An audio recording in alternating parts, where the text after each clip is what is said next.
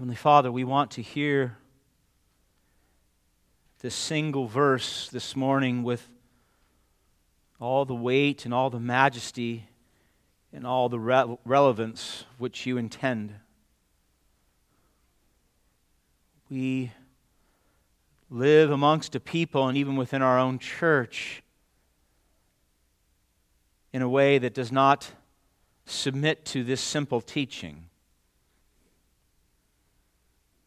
And so we pray that you would help us, Father.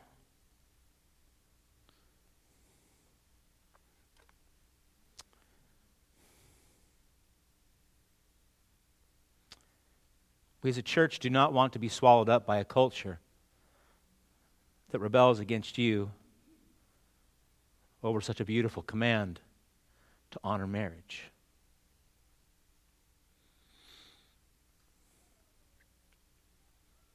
And so if you would be gracious with us this morning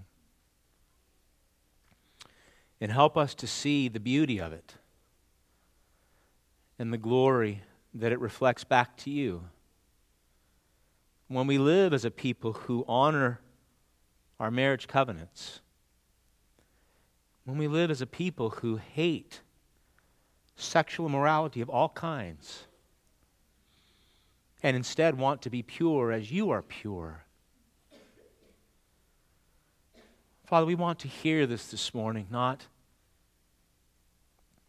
as another command that we do begrudgingly, but we want to hear it as a way of worship, where we can, as a people, worship you in our marriages and in our purity. We pray for our church. We pray for all your true churches here in South Bay and in the state and this nation and throughout the world, that you would testify to your glory through our marriages. Father, I pray you would bring great conviction where we have made this matter small. I pray for great conviction, Lord, over any sexual morality in our lives, that you would cause us to be so convicted today that we would flee from it. And that you would, as only you can do by your Spirit, make us pure. Make us pure, Father.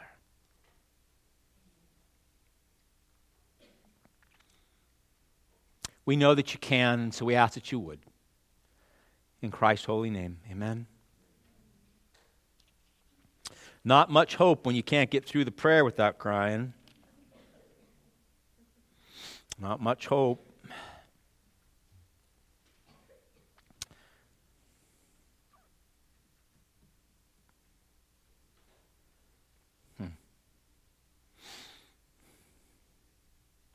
Most of you know I didn't come to a saving grace until later in my life. So these passages are always really hard for me.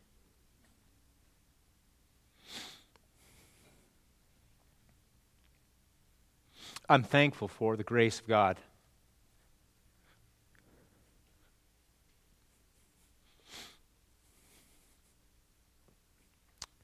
To save someone so wicked as I am.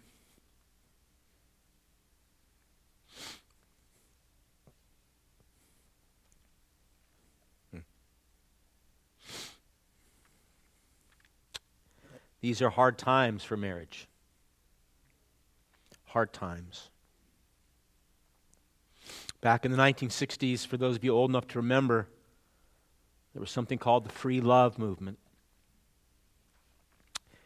And it was the beginning of a culture that brought marriage to its knees. Living together outside of wedlock, engaging in premarital sex, adultery, divorce, they became part of the national dialogue and affirmed. Fast forward to June 26, 2015, and the Supreme Court of the United States issued a scathing rebuke against God and marriage. The High Court used their power in a 5-4 decision to redefine the oldest relationship known to man, the sacred institution of marriage. In Obergefell versus Hodges, the Supreme Court ruled that the fundamental right to marry, with all its rights and responsibilities, is guaranteed by the U.S. Constitution to same-sex couples. Their reasoning was perverted. They argued that personal autonomy grants same-sex couples that right. They argued that committed unions can be exercised among same-sex couples, and therefore they have the right to marry. They argued, strangely enough, that it's the fundamental right of childbearing and procreation should be given to same-sex couples, even though same-sex couples cannot procreate. And they argued that marriage is the keystone of our social order. They got that right, but then they said there is no difference between same and opposite-sex couples with respect to marriage. Now, I know where I would say all of you stand on this. Last year, the Pew Research Center, they concluded that 61% of Americans, that's 2 out of 3, are at least verbally in favor of same-sex marriage. On that same survey, they found 35%, listen, 35% of professing evangelical Christians favor it as well. The Barna Group, a Christian polling organization, I think a little more credible, they came up with a number a little lower, but still grievous, that 28% of practicing Christians are in favor of same-sex marriage. I do not believe there has been a greater attack on the institution or that relationship itself in the history of our country like today. And therefore, this teaching on marriage, we're doing one verse because it is urgent and it is relevant that we get it right, that we know what God's Word says about marriage and we live in accordance with it. It's not randomly placed here. You don't just get to Hebrews 13 verse 4 and go, oh, now marriage. The author has established that Christ has granted us access into the throne room of God. He's gone behind the veil through his broken body and spilled blood that we might come in and worship God. And in this worship, as we saw last week, he begins to delineate what this worship looked like. It's not just this. It's not just preaching and teaching and prayer and singing. It's the whole of life that God calls us to in worship. Look at verse 28 in chapter 12. Just have your eyes go up a bit. The author said, Therefore let us, the church, be grateful for receiving a kingdom that cannot be shaken, and thus let us, the church, offer to God acceptable worship with reverence and awe. And last week we saw that this worship includes a loving obedience to all that God teaches, to love one another, to practice hospitality, to minister to those who are persecuted. These are all expected commands of those who have been called into the presence of God through Christ to worship. And today we will consider how we worship God by honoring marriage, by keeping the marriage bed pure.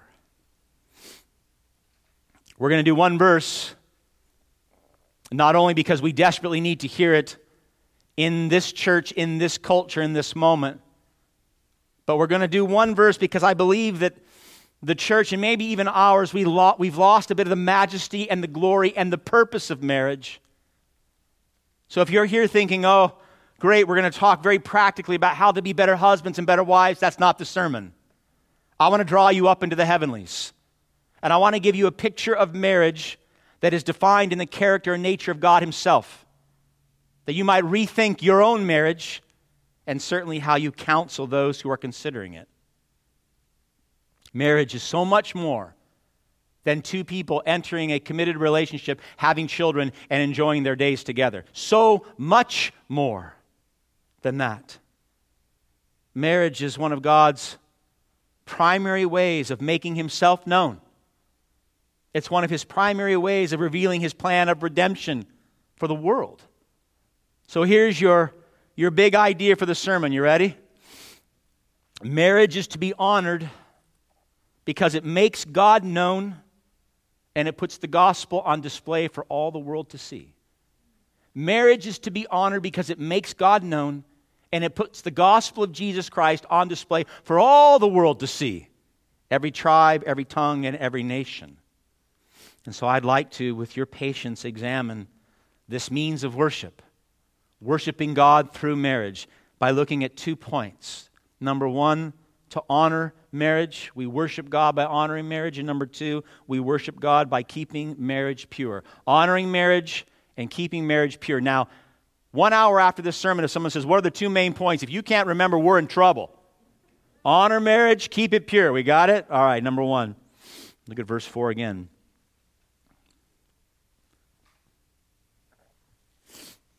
Let marriage be held in honor among all, and let the marriage bed be undefiled, for God will judge the sexually immoral and adulterous. In light of all the confusion of what marriage is, both outside and inside the church, I thought it might be good for us to start with a definition. Baker's Evangelical Dictionary, a good place to go.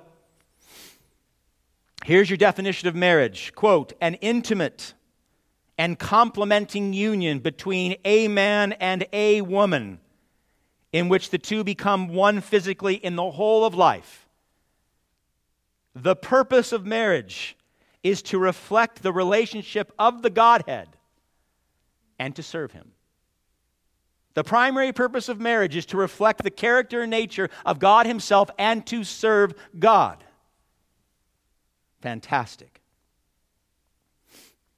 Marriage, for our author's audience, living in likely first century Rome, was influenced by a culture very similar to ours.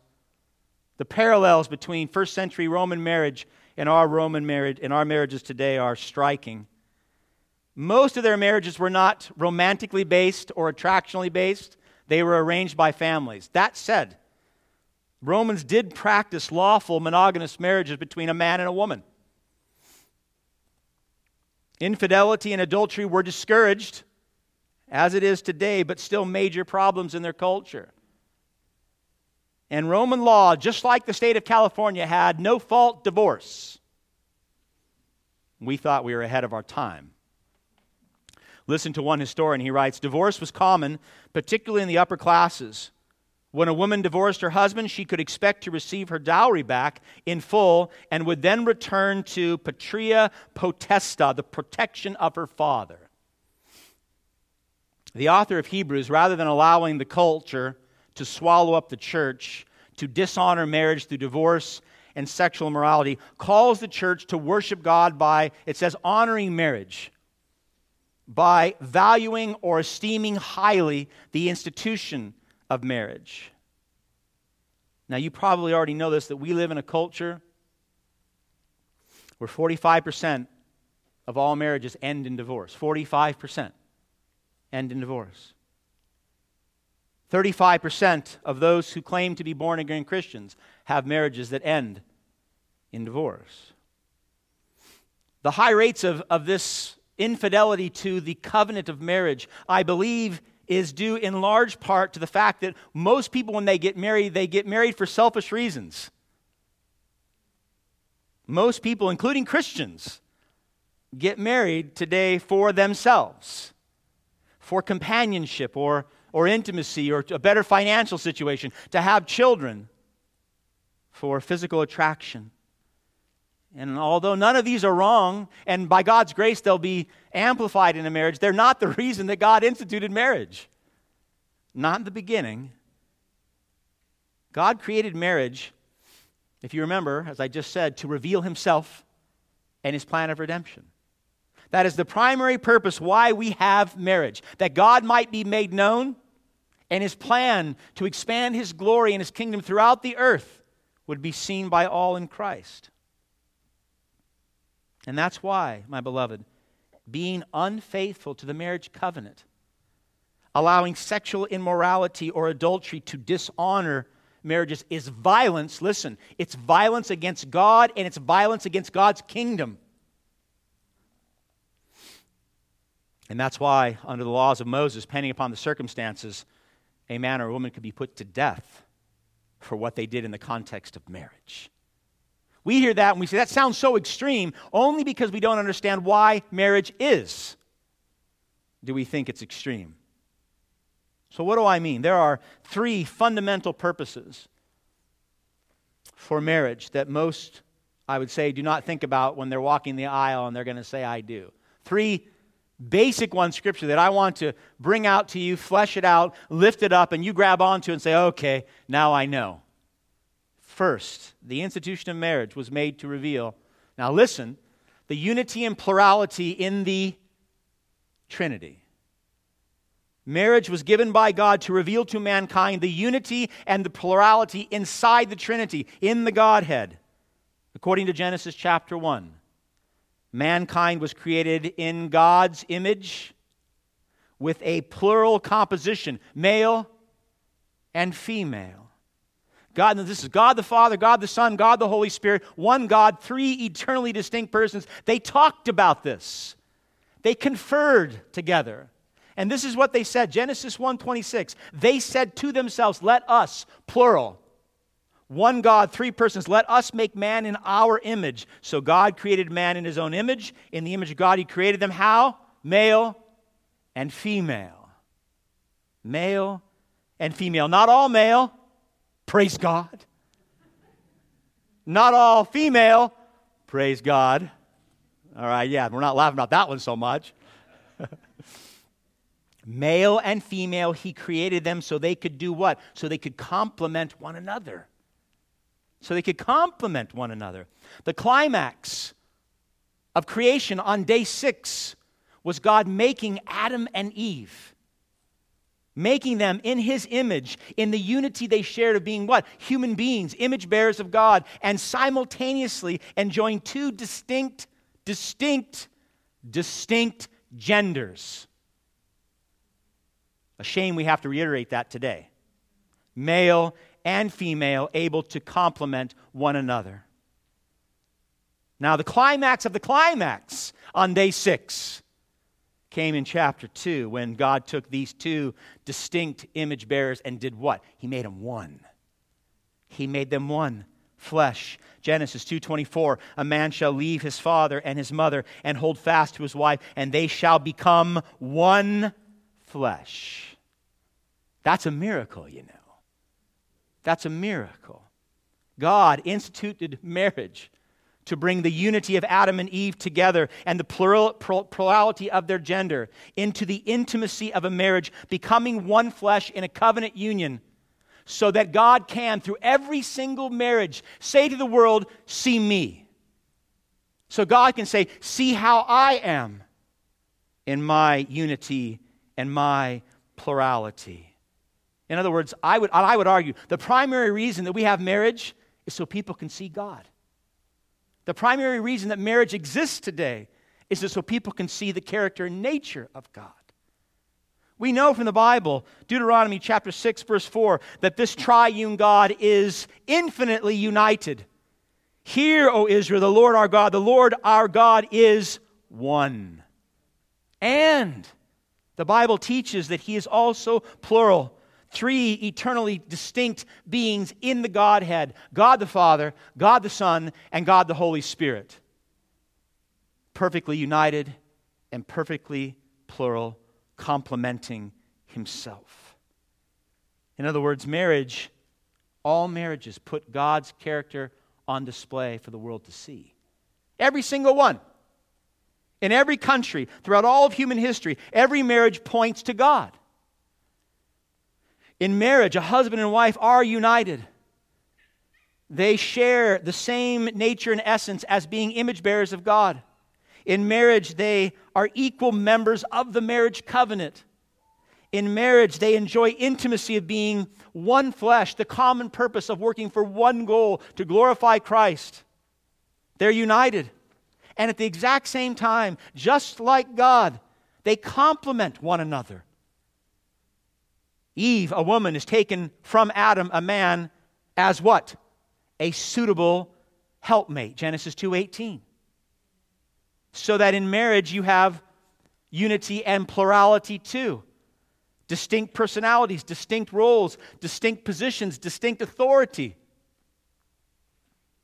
A marriage, I do believe, above all else, is designed to reflect the unity, plurality, intimacy, and love in the Godhead Himself. You say, I thought you were going to talk to me about, coming home at night and rubbing my wife's feet so I could show her my love for her. That's all part of it. But that's not why we get married. We get married that we might reveal God Himself. Now, I don't know how many of you got married for that reason, but I pray that you rethink it from here on out. Not only in your own marriage, but in the counsel you give to others who are considering it. The implication of this, of God being one and plural at the same time, the implications are far-reaching, but one that cannot evade us in light of this teaching today. God can love His creation because He is one God with three eternally distinct persons in that Godhead. What do I mean by this? Now listen, you say, this is too hard theologically. I want you to grasp this. In order for God to be God, He must be completely self-sufficient. Right? God cannot depend on anyone or anything if He is truly God. That's a simple thought.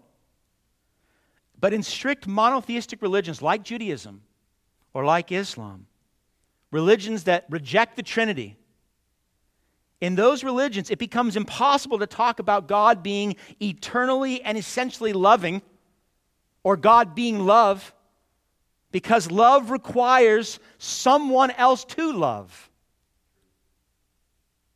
So if before anything ever was, God had no one to love, then one, we cannot say He is love. We cannot say that He's always been loving from eternity past.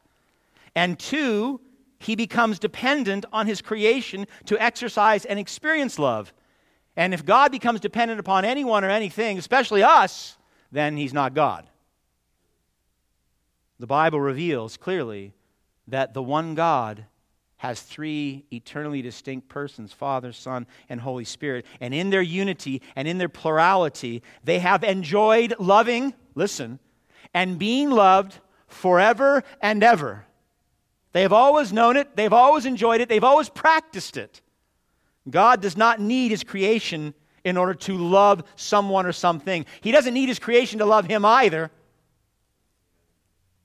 And so instead of God creating to have someone to love, which would be perverted, God created that He might share and give His eternal love with His creation.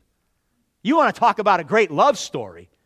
The eternal lover, God the Father, God the Son, God the Holy Spirit, in Himself wants to share His love with His creation. He wants to pour it out on His creation, specifically those made in His image. And therefore, God's love is a selfless, other-centered, giving love that overflows from who He is. So in a healthy marriage, listen, we'll make it a little practical. Husbands and wives are satisfied first and foremost in the love that they have in God through Christ. First and foremost. And therefore they're able to enter a marriage voluntarily and love because they want to.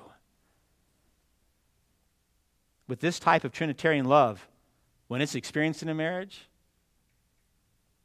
when it is a truly selfless, other-centered love in the context of a marriage, God's love flowing through us to our spouses, oh my goodness, there will be fantastic unity. Fantastic unity in the husband and wife, truly becoming one flesh in the whole of life. And there will be supernatural plurality as husbands and wives complement each other, not competing, not fighting for position or power or authority in the house. That's ugly. But using the unique gifts that God has given to man and to woman put together to flourish. Using gifts given by God, specific roles given by God, that we might in our married life magnify God most. It means husbands unashamedly protecting, providing, and nourishing for your wife and children. Unashamedly. That is your role. Forget about what the culture tells you. It means, wives, unashamedly raising up your children to love and serve the Lord. Unashamedly caring for the home. Unashamedly supporting your husband in every way you can to make him the best head over you and your house. That's not a cultural message, is it? That's what the Bible teaches. When a Trinitarian love is present in our marriages, you will find husbands who love and serve and sacrifice for their wives as Christ does the church. You'll find incredible love of a husband for a wife. When Trinitarian love is present, you'll find wives wanting to be helpmates, wanting to submit, wanting to support, and wanting to encourage their husbands to be the best Christ man they can be. When Trinitarian love is present. My beloved, what better way for God's people to honor marriage than to love husbands and wives, to love one another as God the Father, God the Son, and God the Holy Spirit love one another? What better way? There is none. So let's magnify marriage very well. Let's love each other in our marriages as God the Father, Son, and Holy Spirit love each other. What a glorious way to reveal the unity, the plurality, the intimacy, and the love that's in the Godhead. We get so caught up on these dialogues and discussions and theologies on Trinity. How much better to reveal the Trinitarian nature of God's unity and plurality and love through marriage. So you don't believe in the Trinity? Come over to my house and have dinner. Look at my marriage. Two people becoming one flesh by the supernatural power of a living God. So first, I pray, if you're still with me, you see that the institution of marriage is to reveal the character and nature of God to this world, and therefore it must be honored by all. By all. There's another reason I want to share with you. That God instituted marriage to reveal the permanent, loving union that God purposed with man. The permanent, eternal, loving union that God purposed with man. In Genesis 2:24, Moses wrote, "A man shall leave his father and his mother and hold fast," literally cleave to his wife for how long? Until death do they part. It was a permanent union on this terra firma. Jesus made the permanency of marriage clear in Mark chapter 10, quoting Genesis 2:24. He said, "The two shall become one flesh," and then here's his commentary. You know, it's always good to read Jesus' commentary. You know that, right? When Jesus comments on the Old Testament, perk your ears up. He said, "So they are no longer two, but one," said Jesus. And then he said in verse 9 of Mark 10, "What therefore God has joined together," come on, you finish it, "let no man separate." Those are serious words. Jesus understood what marriage revealed to sinful man. He understood that it magnified the character and nature of God. He understood that it was a testimony to God's promise and commitment to His church. Jesus understood that. Not transient, not temporary, but God with the church forever and ever. We will be His people. He will be our God. John Piper goes so far as to say this, listen, "The meaning of marriage is the display of the covenant-keeping love between Christ and His people." So you want to know why we have marriage? So that we can see and the world can see how much Christ loves His church, and that is a covenant forever and ever. That's what makes divorce so bad. That's why God hates divorce so much. It wrecks the testimony, especially when it's in the context of the church. The eternal covenant that God has with us provides the soil, that rich soil necessary for intimacy and transparency. It enables you to confess your sins in the presence of God and be forgiven and draw near to Him. In healthy marriages, vows, most of you who've been to a wedding, in fact, I've never been to a wedding where there wasn't a vow of some kind. Vows are made. Wedding vows are made so that you can start with that same commitment, that same soil that will enable a married couple, by God's grace over the years, to grow in their intimacy and transparency and truthfulness with one another. But it starts with commitment. You see, when you have two people who are truly committed to loving one another for better or worse until death do they part, then they can be known and know the other. You provide an opportunity for radical intimacy when we have commitment at the beginning, not at the end. That's why we make these lifelong commitments. Most of us in this culture, we make commitments based upon the Anglican Book of Common Prayer. I'll read it to you. It's been revised since, but I'll read you the old one. If you were going to be married in the Anglican Church, this is what you would have said. In the name of God, that's a good place to start. In the name of God, I take you to be my wife or husband, to have and to hold from this day forward, most of you know this, for better, for worse, for richer, for poor, in sickness and in health, to love and to cherish until we are parted by death. And then it finishes with, this is my solemn vow. Committed to God, committed to the spouse. Until death do we part. Let no man tear asunder, because the commitment in marriage reveals the commitment of God to His church.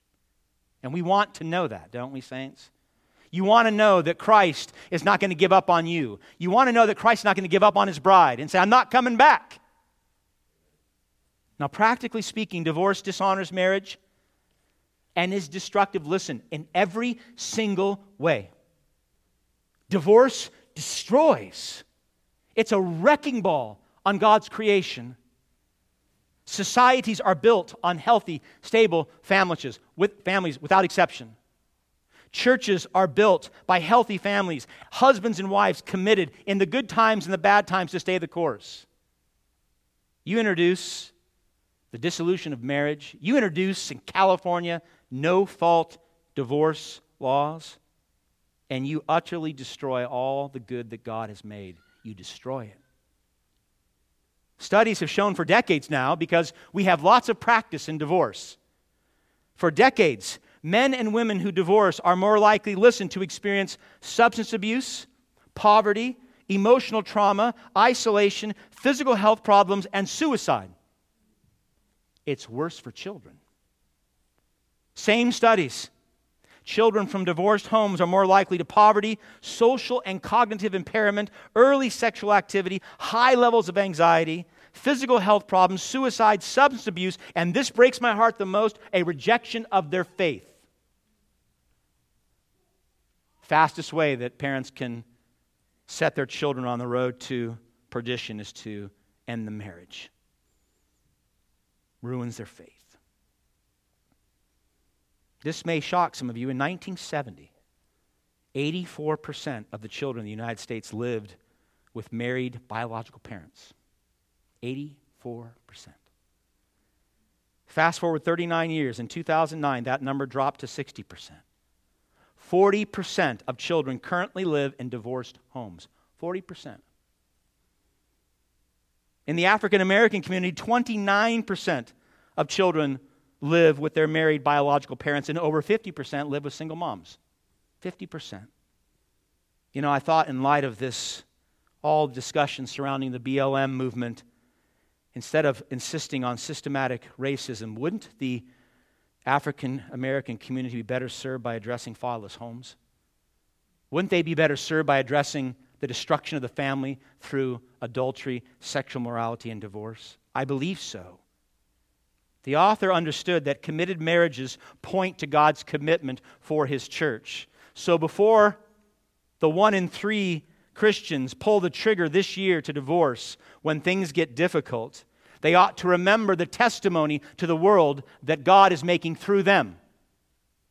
It's more than their personal needs. It's more than just their family. It is what God is revealing through that union that He made. And as tragic as the consequences of divorce are for our homes, for the parents, for the children, for the church, and for society, the greatest violence, listen, is against God. The greatest violence of a broken home is against God because it tarnishes the very revelation He means to reveal through marriage. And it should terrify us that we would do such a horrific thing. It tarnishes the very revelation that you will see next week. Drop your eyes down to verse 5. God says to his bride, I will never leave you nor forsake you. It's upon that vow that we commit ourselves, husbands and wives, to one another, because God has made that promise, and we want to, in our marriages, reveal that to the world. God is faithful, so we will be faithful. So we honor marriage because it reveals God's nature. We honor marriage because it reveals God's commitment. I got one more in this point, if you're still with me. Are you still with me? Come on. It reveals his cosmic plan. So what is that? God intends to fill the earth with his glory, with children through covenant marriages. It's an incredible plan. I don't know that I didn't. I'll speak for myself. I did not come to my wife and say, honey, this is what I want. I want to marry you so we can have children and spread the kingdom of God all over the earth and then rule with Christ one day. Let's get married. That wasn't my thought. It should have been my thought. Asking Lori to participate in this great plan of God's glory and redemption for the whole earth. That's bigger than what I was thinking. I was thinking a house, a car, and some kids.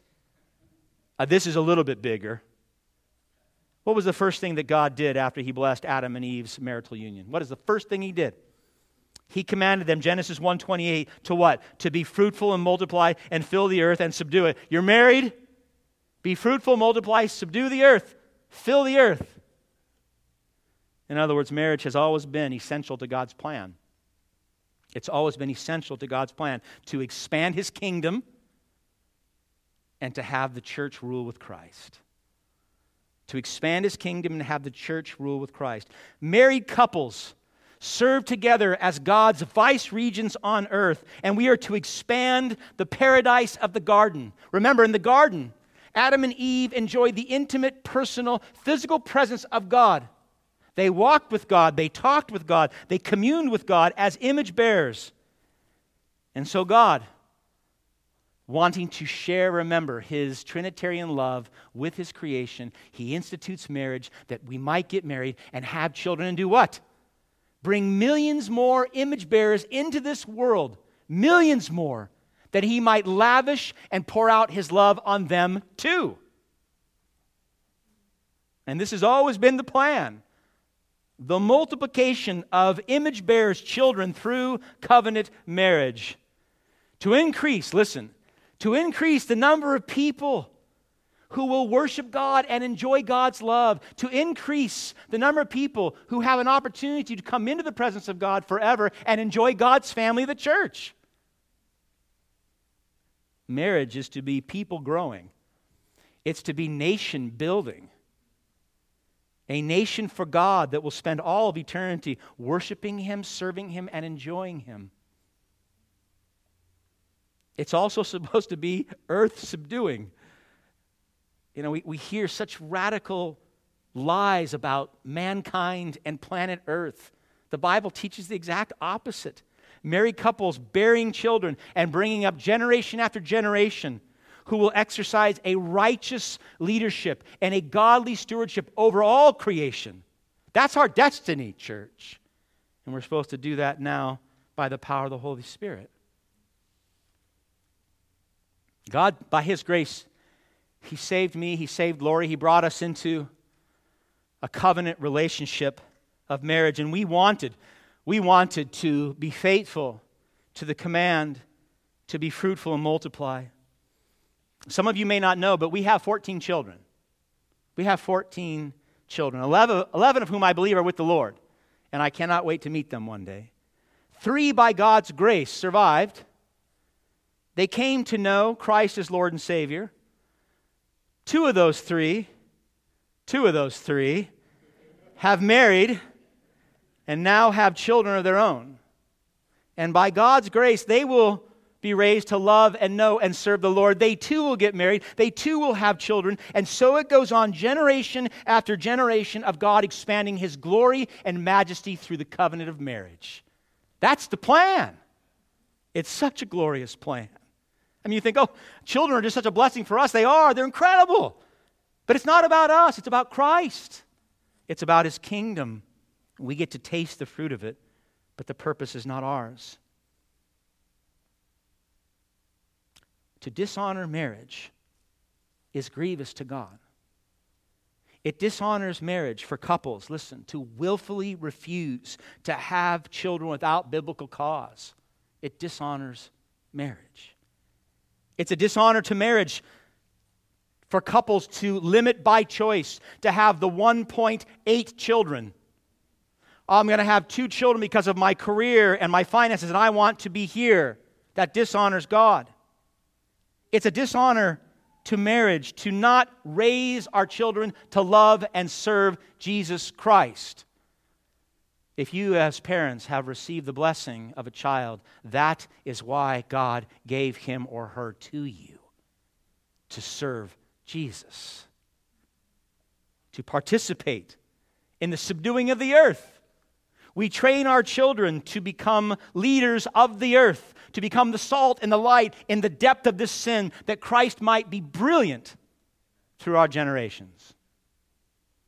My beloved, do you see how much bigger marriage is? Do you see that through marriage, God's nature is revealed to the world, His commitment is revealed to the church, and His plan to expand His kingdom to the very 4 corners of the globe is revealed in marriage? So, my young unmarrieds, listen. Before you consider saying I do, make sure you understand why God put marriage on this planet in the first place. Consider your future husband or wife, knowing that your marriage is intended to reveal God's character, His commitment, and His kingdom. And therefore to dishonor it through divorce, through adultery, through sexual immorality is grievous violence against God first. Against God first. To dishonor marriage. God hates it. Not only because it destroys His creation, but it reveals Him in the wrong way. For those who are married, I pray that you know more now what a privilege and honor it is to be married. In the good times and in the bad. Realize who and what you represent in your marriage. You reflect the unity and plurality and intimacy and love in the Godhead. That's a big deal.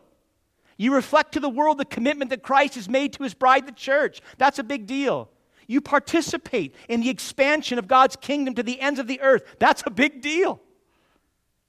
So divorce, sexual immorality, anything that dishonors the marriage covenant is grievous to God and should be avoided. So first I pray we see that we are brought into the presence of God to worship Him by honoring our marriage. I got one more point. Can you stay with me? One more. Purity as well. Point number 2, we are to keep the marriage bed pure. Look at verse 4 again. Let marriage be held in honor among all, and let the marriage bed be, what? Say it with me. Undefiled. Undefiled. Let marriage be lifted with high esteem, valued greatly, and keep the marriage undefiled. That word literally means without stain, without impurity, even the slightest hint of sexual immorality. It's holiness, it's purity. And I sat on this a long time and was so convicted of my own marriage. How pure have I kept it? The author's audience, living in Rome, they were subject to all the normal temptations of the flesh that we know today. They had legalized prostitution. They had Roman brothels and they had temple prostitution. The language here, my beloved, is actually speaking to the desecration of the sacred. It's talking about rendering someone, listen, unable to worship God. That's the language of this text. Remember the warning from Hebrews 12. See to it that no one fails to obtain the grace of God, and then added to that in verse 16, that no one is sexually immoral. You can fail to obtain the grace of God by persisting in sexual immorality. Because God is holy, and He instituted the covenant of marriage to be holy for all people, and especially for Christians then and now, to defile the marriage bed is to desecrate and destroy what God has made sacred. And in so doing, listen, it makes the worshiper unfit for God. 1 Corinthians chapter 6, Paul wrote this. Speaking of sexual immorality and adultery, every other sin a person commits is outside the body, but the sexually immoral person sins against his own body. And then he said, do you not know that your body is a temple of the Holy Spirit within you, whom you have from God? So when we engage in sexual morality of any kind, we are bringing the Holy Spirit, the third person of the Holy Triune God, into that moment.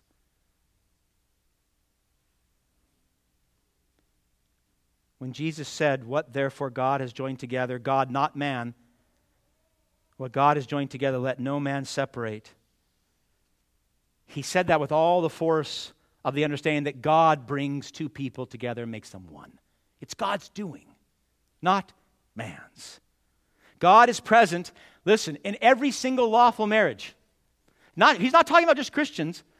Marriage is to be honored by all, inside the church and outside the church. Because when God takes two people and makes them one flesh, that is a supernatural relational bond made by God. Every single marriage, therefore, is sacred. And every single marriage is intended to remain sacred by God. And therefore, listen, anything or anyone that causes the marriage to be defiled in any way is understood as to be accursed. The verse gives us some examples. Look again. Let the marriage bed be undefiled, for God will judge the sexually immoral and adulterous. The word adulteress in the Greek, it's moikos, and it means someone who breaks the wedding vow, someone who goes outside of the marriage covenant and engages in sexual activity with someone other than their wife or their husband. Now, the word for sexually immoral in the Greek, grievously, you know all too well. You say, I don't know Greek. You do. It's pornos, where we get the English word pornography. Now, when you hear that word, you realize immediately the extent to which this defilement includes all sexual activity of heart, mind, and hand that is outside of the marriage covenant. It's such a great standard for young people to adopt, to say, I'm going to keep my marriage bed pure. I won't do anything. Listen. I won't do anything that will defile my future wedding bed. Not anything with my heart or my mind. Not anything in action. No infatuation, no physical longing that will bring shame to my future husband or my future spouse and the wedding bed we will enjoy in Christ. Such statements in this day and age where sexual activity is not only accepted but encouraged by virtually every form of entertainment, advertising, social media. In a world where pornographic images are the swipe on your phone away, I realize these statements sound antiquated and maybe puritanical. And you think, you're 54, you're old-fashioned. Listen, God is not a respecter of time or circumstance or culture. God is not. The same expectations of God for Adam and Eve and the church in first century Rome He has for His people today. They have not changed. And that, my friends, makes the pervasiveness of sexual immorality in our culture and now in the church, I would argue, a national emergency, an ecclesiastical emergency. And we'll shut down our entire country for months on end because a virus has taken the lives of 0.07% of the United States population, while at the exact same time, generations are being swallowed up by the sexual perversion that comes through a culture that rejects God. We currently live in a culture where 22% of men and 14% of women commit physical adultery during their married life. 22% of men, 14% of women. A culture where porn sites receive, this number is just I verified this and I cross-referenced it. 450 million uniquely monthly visitors. 450 million unique visitations on porn sites. You know that's more than Netflix, Amazon, and Twitter combined. An estimated 40 million people in the United States visit porn sites regularly. And does it affect marriage? The use of pornography increases marital infidelity by 300%. 300%. 68% of all divorces, 68% of all divorces, one spouse has met a new lover over the internet. And in 56% of divorces, at least one spouse has, quote, an obsessive interest in porn, end quote. It is grievous. The head should be shaking. Most grievous of all, the recent studies have revealed that 64% of professing Christian men and 15% of Christian women say they watch porn at least once a month. Once a month. We're supposed to be pure. Our testimony to the world is supposed to be one of purity. How bad is it? And how bad has the marriage bed in the church become? 36%, that's 1 out of every 3 professing evangelical Christians believe that sex between consenting adults who are not in a committed relationship is, quote, sometimes or always acceptable. 1 in 3 in evangelical circles said that sometimes or always acceptable. Do you know that in 2016, unmarried women accounted for 86% of all abortions in the United States? Unmarried women. So that thinking is murderous. 860,000 murdered babies in 1 year because the marriage bed was defiled in the name of sexual liberation. 160,000 babies murdered as a result of the defilement of the wedding bed. It's a big deal. It's a big deal. You say, well, you know what? The culture has influenced us. The church is confused. God is not. God has always considered it and thought of it the same, has for 1,000 years. Look at the verse again. God will judge the sexually immoral and adulterous. He will judge. The word is not discipline, it's punishment. The final judgment for all those who persist in, claim Christ, persist in illicit sexual activity. My beloved, there's no question on this in Scripture. It permeates the Old Testament. It's identified and defined in the New Testament. Listen to Paul again, 1 Corinthians 6, verses 9 and 10. He said, do you not know, because they did, do you not know that the unrighteous will not inherit the kingdom of God? Do not be deceived. Neither the sexually immoral, nor adulterers, nor men who practice homosexuality will inherit the kingdom of God. Will not. You cannot rail, the church cannot rail against God's revealed nature, His commitment, and His kingdom through marriage and call ourselves friends of God. We cannot continually act upon fleshly appetites with a complete disregard for consuming a member of the opposite sex, someone who is an image bearer, and expect God not to judge. The only hope, my beloved, that we have, I believe, of escaping the judgment to come for the pervasive sexual immorality in this culture and in the church is confessing these sins to God, turning and putting all our hope in Christ, and then turning from those sins. Paul said in the next verse in 1 Corinthians 6, he says, such were some of you. We're not supposed to be like this anymore. Divorce is not supposed to be in the church. Sexual morality is not supposed to be in the church. Such were some of you. But then he says, listen, and here's your hope. But you were washed, you were sanctified, you were justified in the name of the Lord Jesus Christ and by the Spirit of our God. You're pure in Christ. We're not supposed to go back. We're not supposed to revel in the sin and the defilement that Christ through His blood has cleansed us from.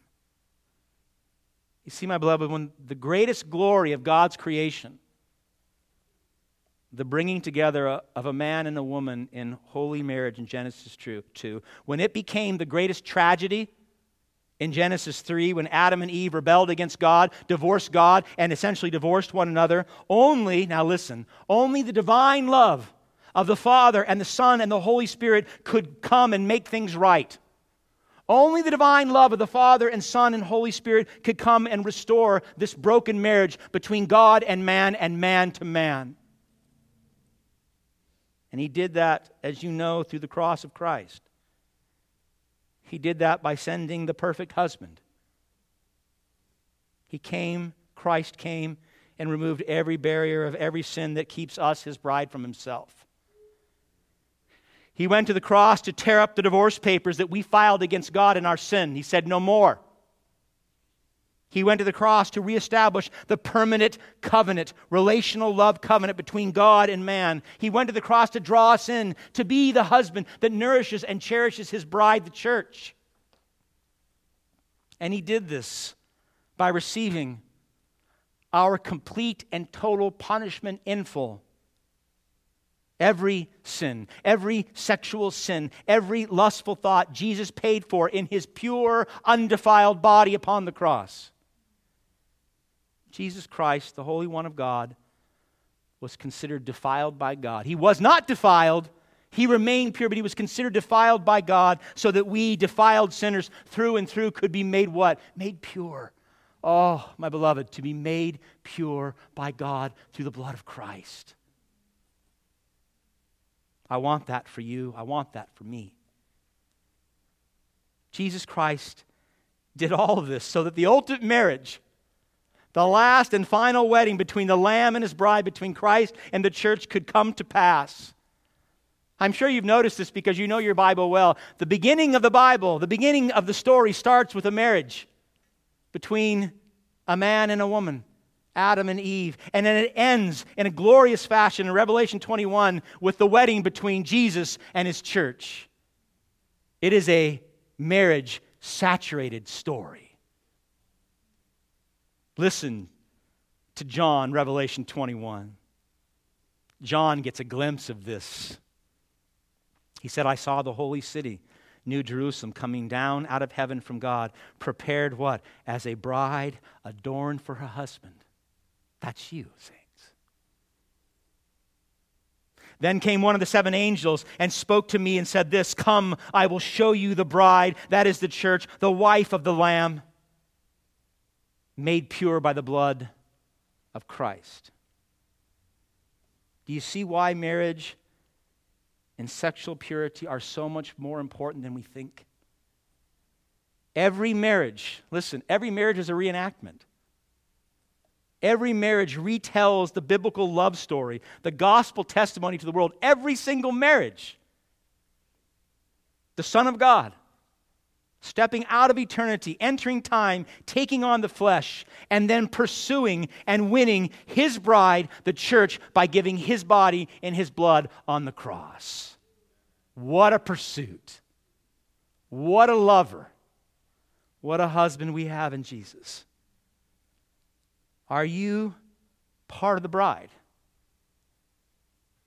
Are you a member of the body of Christ? Have you confessed your sins, all the sins, all your sexual immorality, all your adultery? Every sin against God is adultery against God. Have you confessed that? Have you turned from your sinful ways and put your hope in the power of Christ to save you? If not, then today is what? Today's your engagement day. Today's the day where you turn from your sin and you say, "No more will I live in this darkness. No longer will I allow sexual sin to envelop me." But you will turn, you will confess, and you receive forgiveness and mercy in Christ and become part of His bride too. My beloved, let marriage be held in high honor among all. And let our marriage beds be undefiled. Husbands and wives, I beseech you to work hard to reveal the unity and plurality in your marriages. Grow in your love and your intimacy for one another. You're one. And then exercise the fantastic gender-specific gifts that God has given you to love and complement one another.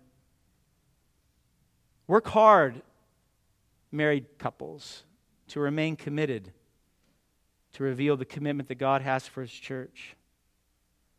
Moms and dads, work hard by having children and raising them to know the Lord, that you might participate in this great plan. Train them up. Keep the wedding bed pure. We must be like Joseph and flee from Potiphar's house at even the slightest temptation. Flee from it. My unmarrieds, you keep the marriage bed pure that you already have with Christ. If you're in Christ, you have a marriage bed. Keep it pure with Him and keep it pure for your future spouse. Don't bring all the shame that I had to bring into mine. Don't do that. Much grief and much heartache. Parents, I beseech you to guard diligently the hearts and minds of your children. You must shelter their eyes. You must guard their eyes. You must guard their hearts in this place. You absolutely must. You must model for them, by God's grace, what a healthy biblical marriage looks like, and then train them to enter the same. All of us should be praying for ourselves, for our marriages, their marriages in this church, and the marriages in this country. There's one thing we get. We understand that eternity hangs in the balance. Either the just punishment we deserve for our sexual deviance, or by God's grace being saved, redeemed, and participating in the wedding of the Lamb and His bride, the church, when He comes. Amen? Let's pray.